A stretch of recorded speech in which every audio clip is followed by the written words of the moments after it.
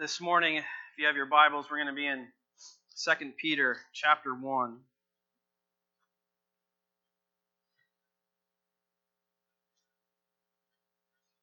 Just thinking on the things that I wanted to say, looking at some of the epistles. What God was laying on my heart. Thinking about what Dwayne Stein preached on last week, talking about milestones and signposts in our life, times of remembering.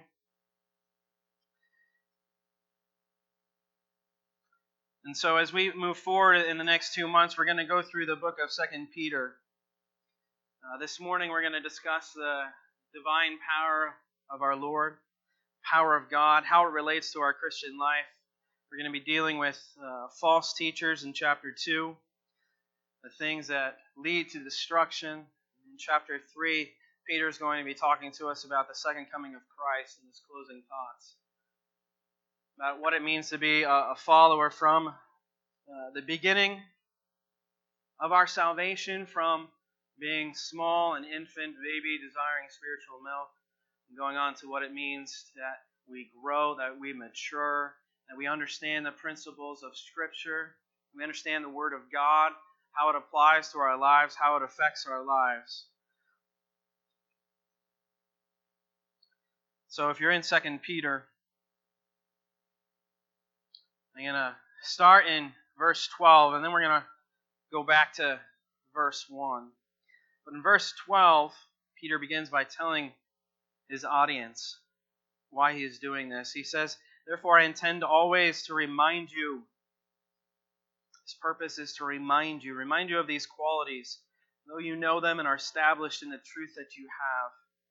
I think it right, as long as I am in this body, to stir you up by way of reminder.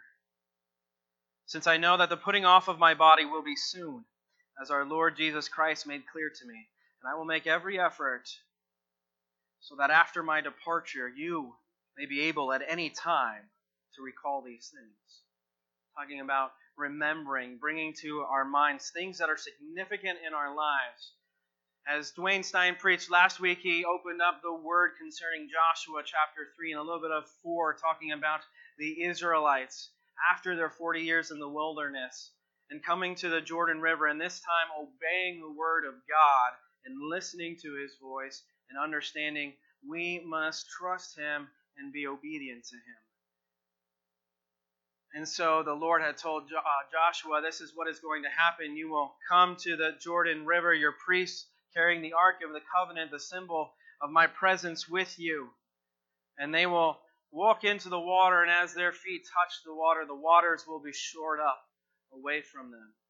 And all of Israel will be able to cross the Jordan River on dry ground. And in chapter 4, after they had crossed, Joshua had told the men, one from each tribe, to go back and pick up a stone from the riverbed. And that they would put those stones on the other side of the Jordan where they had just crossed, and they would erect them, and it would be a reminder.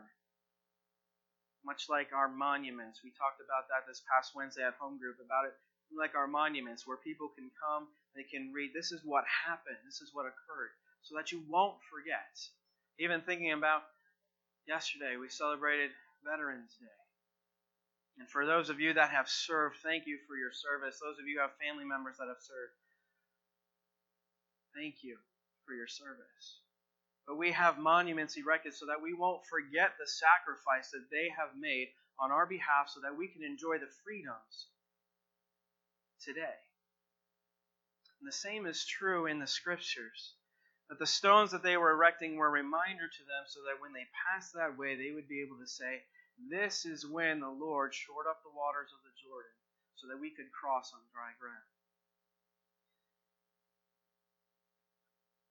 One of the other things that the Israelites would do, and even as we read, was talking about as we took communion, Jesus said, I desire that I would be able to eat this Passover with you. Passover was another time of remembrance for them, of when the angel of death would pass over them while they were in captivity with the Egyptians. That when they applied the blood of the spotless lamb to the door frame, to the doorpost, this angel of death would pass over. But any who did not apply it, the firstborn was taken. They did that, and they continue to do that in remembrance. Peter here is going to be telling us things for us to remember, his audience to remember, and it applies to us today as well. Peter begins in verse 1 saying, Simeon Peter, a servant and apostle of Jesus Christ, to those who have obtained a faith of equal standing with ours, by the righteousness of our God and Savior, Jesus Christ. May grace and peace be multiplied to you in the knowledge of God and of Jesus our Lord. Peter begins by signifying, as many of the other authors of the epistles do, of who is the one who is giving them this letter. Simeon Peter, above all, a servant, a doulos, a slave, and apostle of Jesus Christ, one who has been commissioned, one who, because of the love that God has given me, of Jesus has given me, that I willingly serve him. I am willingly his servant. I am a slave to righteousness, Paul would put it.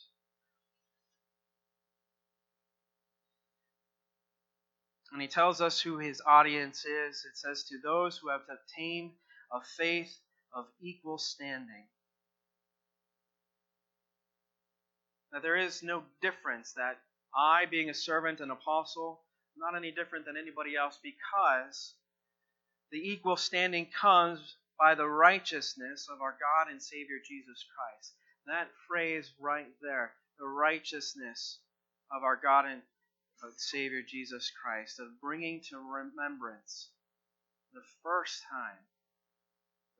time you heard the good news, the first time your heart was changed, saying to those of you that have obtained this, not by our own works, but it's because of the righteousness of our God and Savior, Jesus Christ. I am writing to you these things, to you Christians, to those that claim the name of our Lord and Savior, to those who, like me, are slaves to righteousness, a servant of Jesus Christ.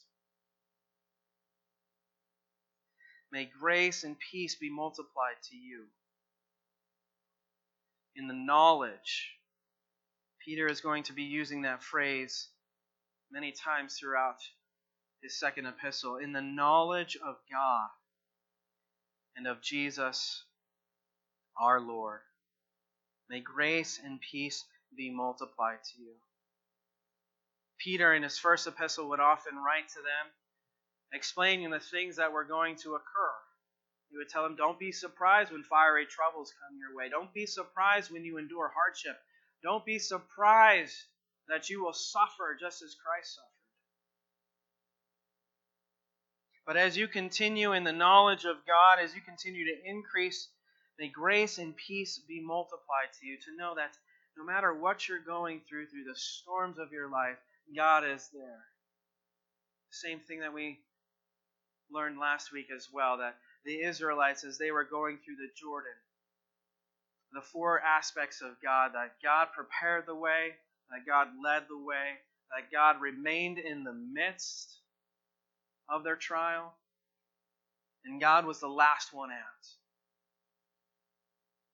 And the same is true, that as we increase in our knowledge of who He is, as we gain more understanding, as we read His Word, may grace and peace be multiplied to you.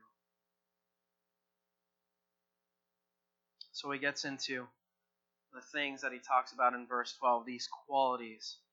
Here's what he wants us to know this morning. Here is his word to the people that are listening then and those that are listening now. His divine power. Whose divine power? God's divine power. Jesus, who is Lord, His divine power has granted to us all things that pertain to life and godliness. Do you know how significant that is? that anything that is going on in our lives, and there are a lot of things going in our lives, anything that is even going on in our church, God has given us everything, has granted us all things because of His divine power that pertain to life and godliness. Godliness is following after God, of having the same attributes as Him, and walking in them, walking in a manner worthy of God, of becoming more like Christ. That because of His divine power, He has granted to us all things that pertain to life. And it comes through the knowledge of Him. Again, the word knowledge. Through the knowledge of Him. Who? The knowledge of God. The knowledge of Jesus our Lord. Why? Because He is the one who has called us out. He has called us to His own glory and His excellence, by which He has granted to us His precious and very great promises, so that through them you may become partakers of the divine nature.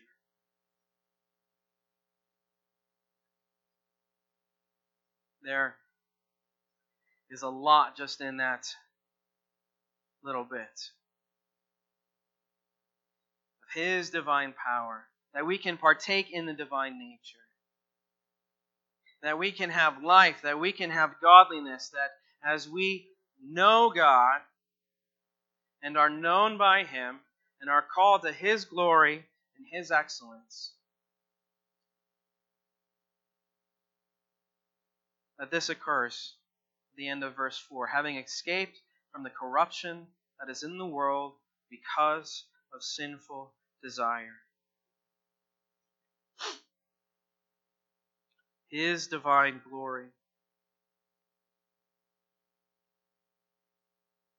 Paul told the Corinthians in 1 Corinthians chapter 15 this. He says, "Now I would remind you, brothers, of the gospel I preached to you." This is what Peter is talking about. He's talking about the gospel. He said, "Of those who have faith of equal standing with ours by the righteousness of God." How did we get this righteousness? It was by the proclamation of the gospel. The gospel that I preached to you, Paul tells us, which you received and in which you stand, and by which you are being saved, if you hold fast to the word I preached to you, unless you believed in vain. He says this, "For I delivered to you as of first importance what I also received, that Christ died for our sins in accordance with the Scriptures." First and foremost, the gospel is Christ died according to the Scriptures. Everything that was written about Him has occurred. That He had died for our sins, that He was buried, and that He was raised on the third day in accordance with the Scriptures.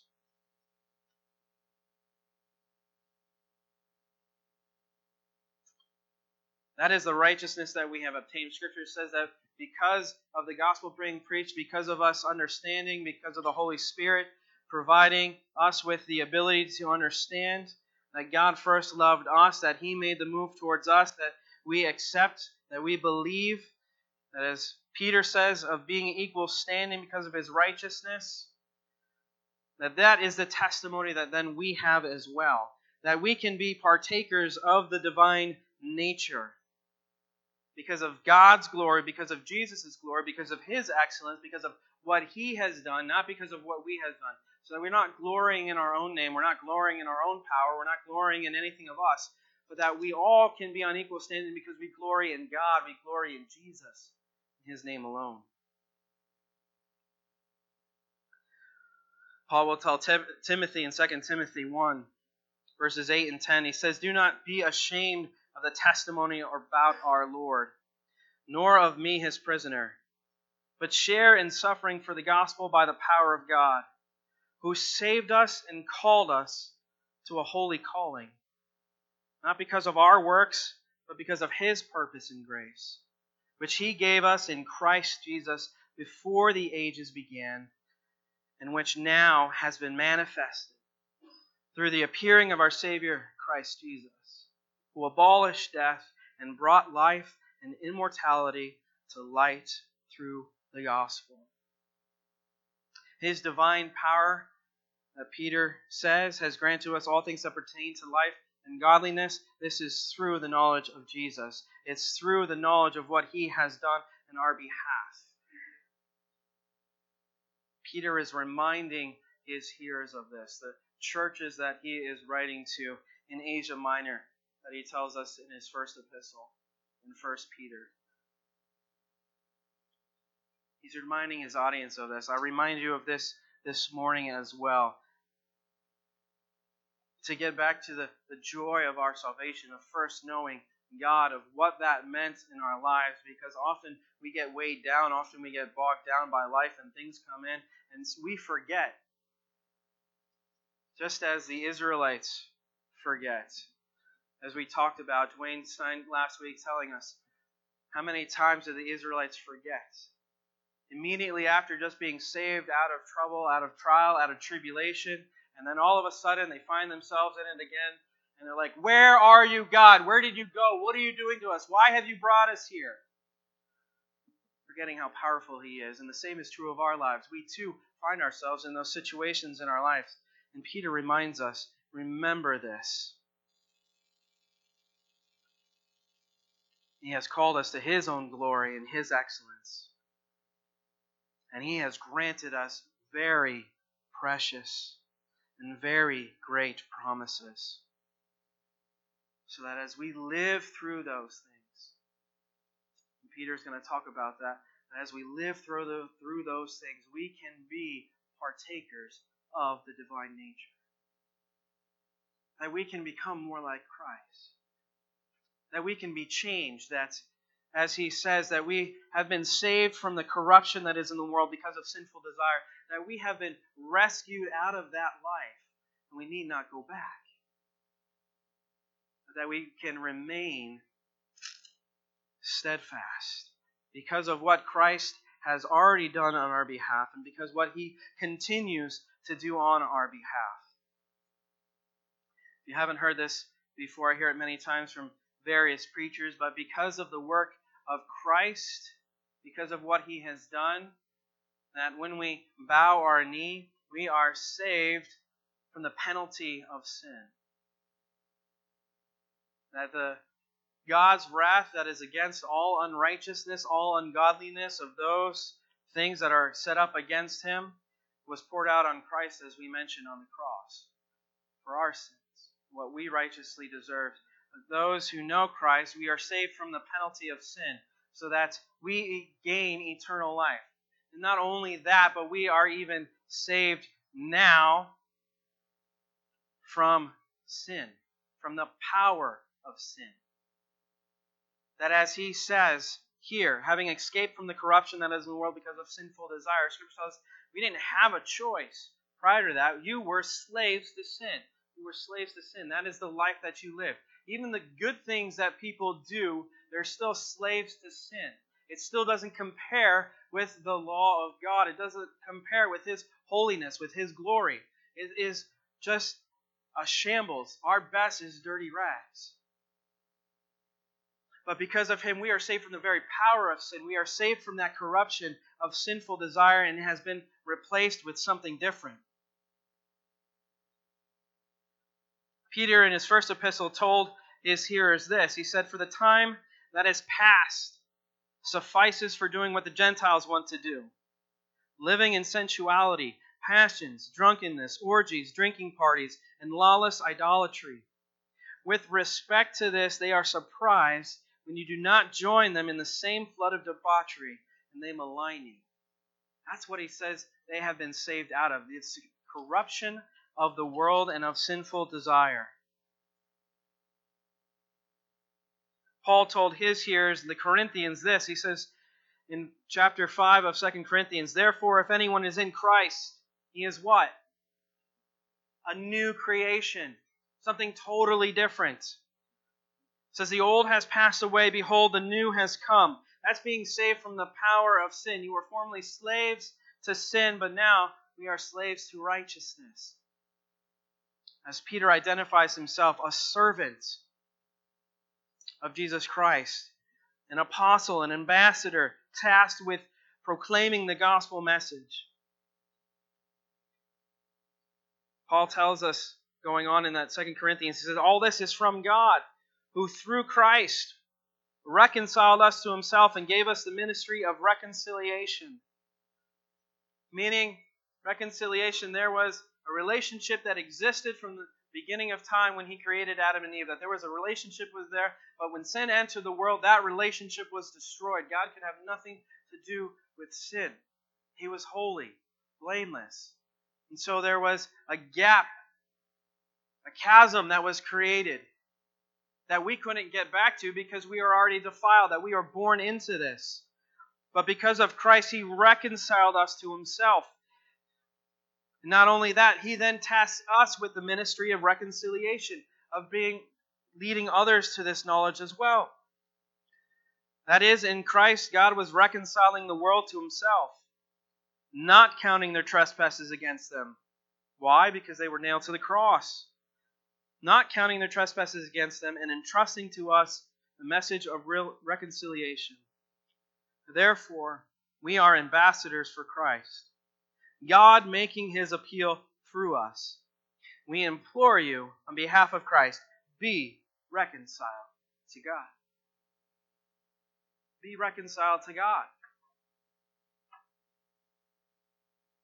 Have that repaired relationship. Have the very great promises that are been given to you. Partaking in the divine nature. Being given life. The old is gone, the new has come.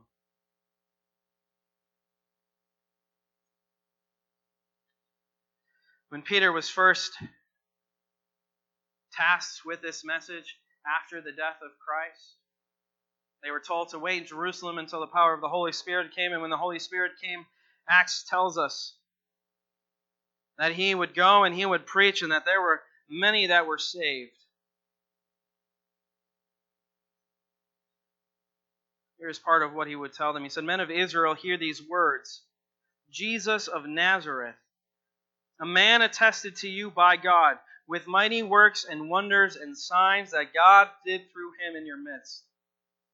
As you yourselves know," some of them were there, they were present, they saw these things, and yet still did not believe. This Jesus delivered up according to the definite plan and foreknowledge of God. I want you to know this was defined before the beginning of time. It was His plan. You crucified and killed by the hands of lawless men, but God raised Him up, loosing the pangs of death, because it was not possible for Him to be held by it. For David says concerning Him, "I saw the Lord always before me, for He is at my right hand, that I may not be shaken. Therefore my heart was glad, and my tongue rejoiced. My flesh also will dwell in hope, for you will not abandon my soul to Hades, or let your Holy One see corruption. You have made known to me the paths of life. You will make me full of gladness with your presence." David, beacon in the Old Testament, a man after God's own heart, knew these things, was looking forward to the time of Christ, to what He would do, to what God would do on His behalf, not because of His righteousness, but because of God's righteousness. We, looking back, not because of our righteousness, but because of the righteousness of Christ, because of what He has done, He will not let us see corruption. Because if we are partakers in the divine nature, if we have equal standing by the righteousness of God because of this, our Savior Jesus Christ, we have been saved out of that.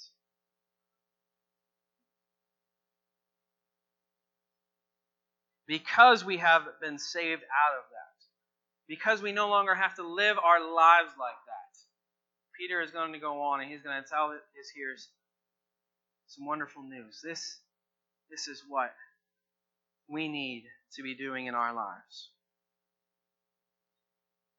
Because you have escaped this corruption, he begins in verse 5 of 2 Peter chapter 1, saying, for this very reason, because of Christ's work on your behalf, because you are no longer slaves to sin, this is what he is asking. For this very reason, make every effort to supplement your faith with virtue, and virtue with knowledge, and knowledge with self-control, and self-control with steadfastness, and steadfastness with godliness, and godliness with brotherly affection, and brotherly affection with love.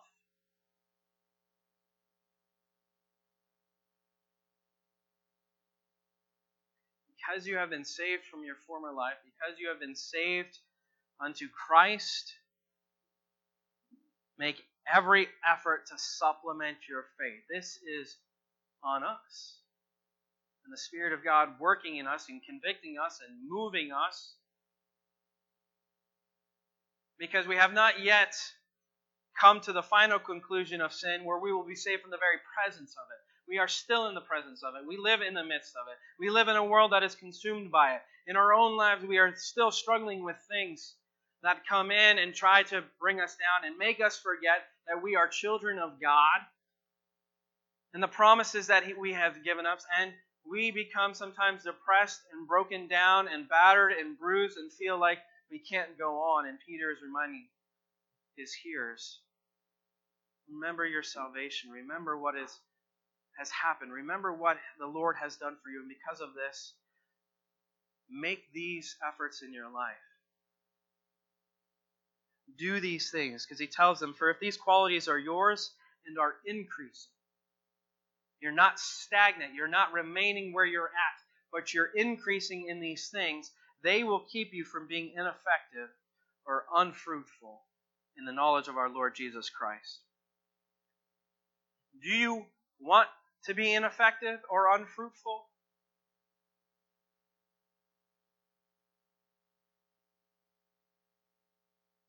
My hope is that none of us would want to be ineffective or unfruitful in our lives. Because when we come to know Jesus Christ as Savior, He puts a joy in our hearts. He puts a love in our hearts that didn't exist there before. That changes the way we live our lives so that it's not about living for me. It's not about getting my own. It's not about just worrying about where I am at, where my family is at, and making sure we're okay. But now there's this whole other realm that has been opened up.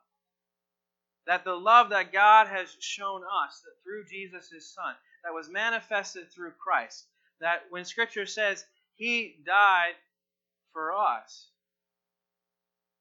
and He did that while we were yet His enemies. We didn't do it because we were friends. He didn't do it because we liked Him. He didn't do it because everybody was praising His name, because the opposite was true. They were ridiculing Him. They were hating Him. They decided to crucify Him and release a man who was a horrible person. But it was according to the Scriptures, according to God's plan, so that we can be in this position of reconciliation to know God. And that then we can also be in the position of having the ministry of reconciliation to others, so that they will know the same things we know. So he says, supplement your faith. It's not good enough to just have faith and then stop and stand still and think, I'm good, I'm great, I'm saved from God's wrath, I won't burn in hell, I won't have to suffer His judgment. Peter says when we are saved, these other things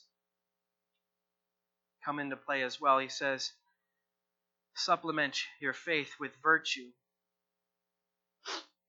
The New American Standard Version replaces the word virtue and it says moral excellence.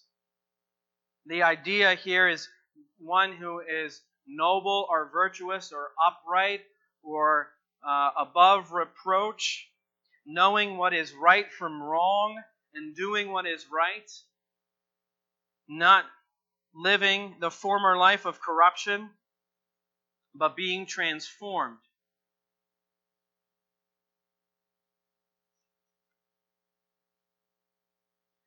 In Galatians, it says this, now the works of the flesh are evident: sexual immorality, impurity, sensuality, idolatry, sorcery, enmity, strife, jealousy, fits of anger, rivalries, dissensions, divisions, envy, drunkenness, orgies, and things like these.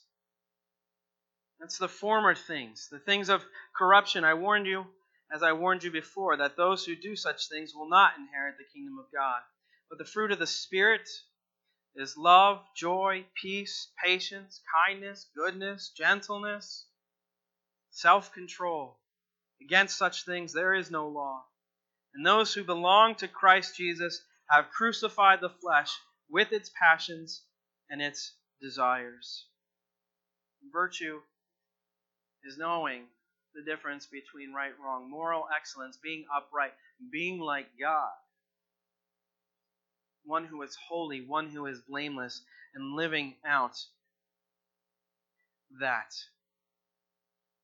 And it's more than just living right behavior for living for right behavior's sake, but it's because of Christ, because of His perfect life, because of how He acted while He was on earth, that we are living out these things in our life. Now, to your faith, add virtue.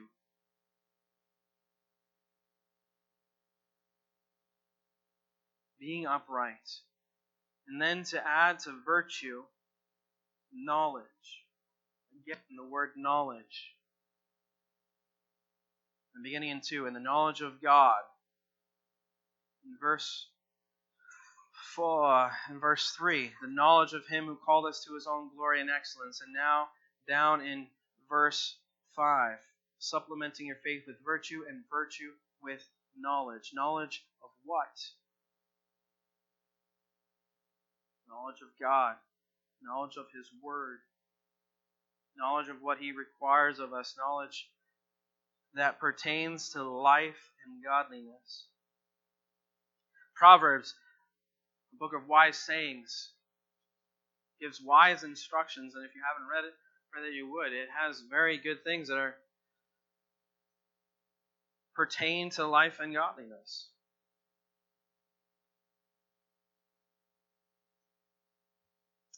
The author in Proverbs 2 says this, and this is a longer passage.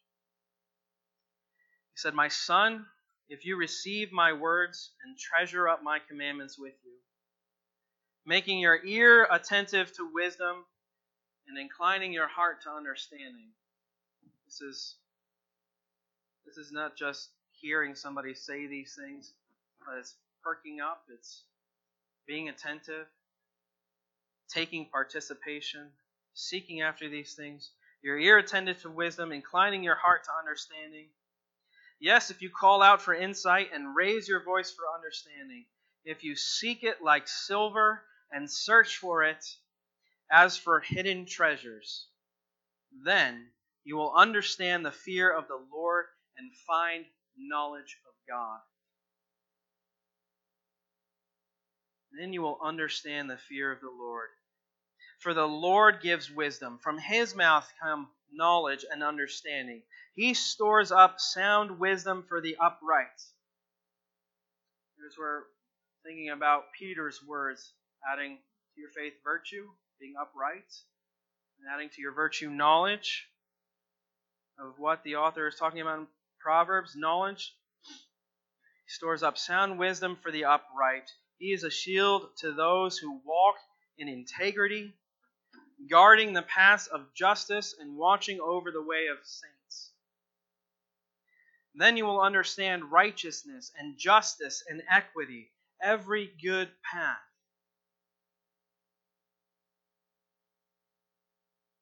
For wisdom will come into your heart, and knowledge will be pleasant to your soul. Discretion will watch over you. Understanding will guard you, delivering you from the way of evil, from men of perverted speech, who forsake the paths of uprightness, to walk in the ways of darkness, who rejoice in doing evil and delight in the perverseness of evil, men whose paths are crooked and who are devious in their ways. He's saying if you are walking upright, moral excellence, if you are a person of integrity,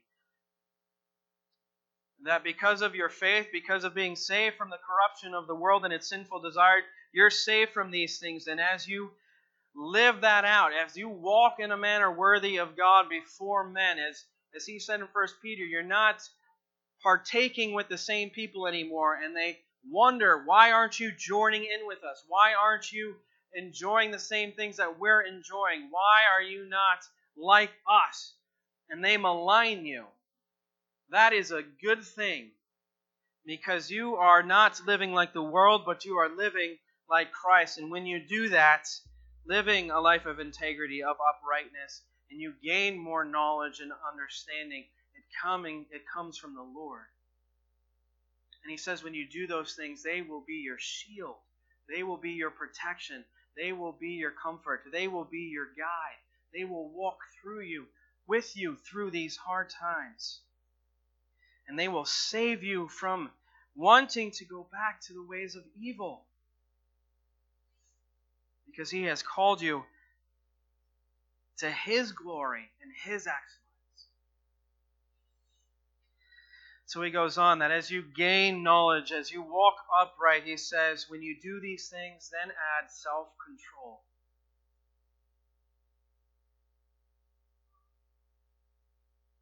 For me, that's probably one of the hardest things sometimes, because things happen that are outside of our control, and you get angry, you get upset, what is going on, and sometimes you just need to take a step back and, God, I need you doing this because I don't understand. He said, add to this self-control. Paul said it in a different way in 1 Corinthians 9. And he likened it to this. He said, do you know that in a race all the runners run, but only one receives the prize? So run that you may obtain it. He says, every athlete exercises self-control in all things. They do it to receive a perishable wreath, but we an imperishable. So I do not run aimlessly. I do not box as one beating the air with no purpose, but I discipline my body and I keep it under control, lest after preaching it to others, I myself should be disqualified.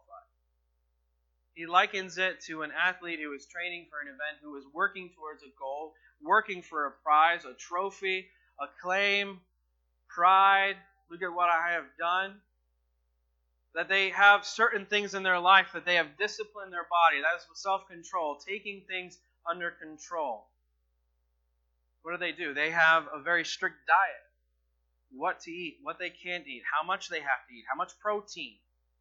There's a lot of things that go into that. And Paul likens our race of the imperishable, of our working for Christ, of our working towards God in that manner. And hopefully that helps us understand Peter when he's saying, put on with your knowledge, add to that self-control of disciplining your body, disciplining your mind to the things of God.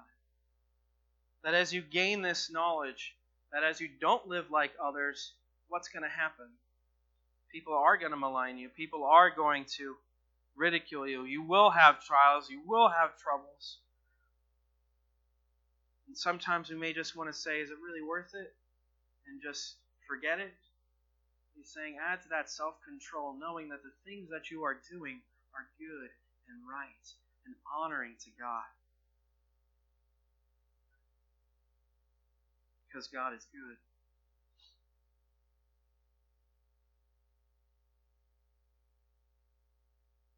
We're going to end there this morning, and we're going to pick up again next week and continue on in this list. And even if you go home this week, go ahead and reread this portion and reread the scripture and reread the other things that we're going to look at and how they apply to our life. Because as Peter said, he said, if these qualities are yours and increasing, they keep you from being ineffective or unfruitful in the knowledge of our Lord Jesus Christ. It's a positive. It's the affirmative. One of the things as I was going through this and thinking on this passage of Scripture, and there's a lot more that I'd like to say today, but one of the things he said, by which he has granted to us his precious and very great promises. I love the hymns. And our good friends, Alethea, who had played at my wife and I's wedding, we're in this weekend. We got to hear a concert out in Jersey with them, and they just came out with a hymn CD, and I love it. And I was thinking about some of the old hymns, and what comes to mind is standing on the promises of God. And so I just want to read the verses to you this morning and think on these things as we close. Another says, standing on the promises of Christ my King.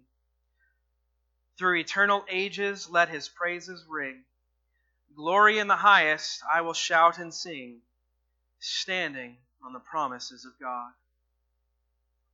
Standing on the promises that cannot fail, when the howling storms of doubt and fear assail, by the living word of God I shall prevail, standing on the promises of God. Standing on the promises of Christ the Lord, bound to Him eternally by love's strong cord, overcoming daily with the Spirit's sword, standing on the promises of God. Standing on the promises I cannot fall, listening every moment to the Spirit's call, resting in my Savior as my all in all, standing on the promises of God. Are we standing on the promises of God as we continue to live our lives, as we think about our first being called to Him because of His righteousness and His work on our behalf? Are you continuing on? Let's pray. Father, we thank You this morning for Your goodness. We thank You for how wonderful and powerful and mighty that You are, that even as we are reading 2 Peter, and going through this and thinking, by Your divine power, You have given us all things that pertain to life and godliness. Thank You. Thank You, Jesus. Thank You that You have given us a relationship with the Father, that because of You, we can know the Father through You. That You have reconciled us to Yourself. And that You have given us the ministry of reconciliation, that we can be partakers of Your divine nature. And I pray that Your Spirit would continue to give us understanding and wisdom on this issue of how much is contained in just those few verses. Of the majesty of our Lord, the greatness of our God. Father, continue to put in our minds milestones, signposts. And if we need to put physical ones up, put physical ones up in our own lives. Remind us of Your goodness, Your power, of Your glory, of Your excellence. There is none like You. We glory in Your name. We thank You, Lord. We pray these things in Your precious Son's name, Jesus.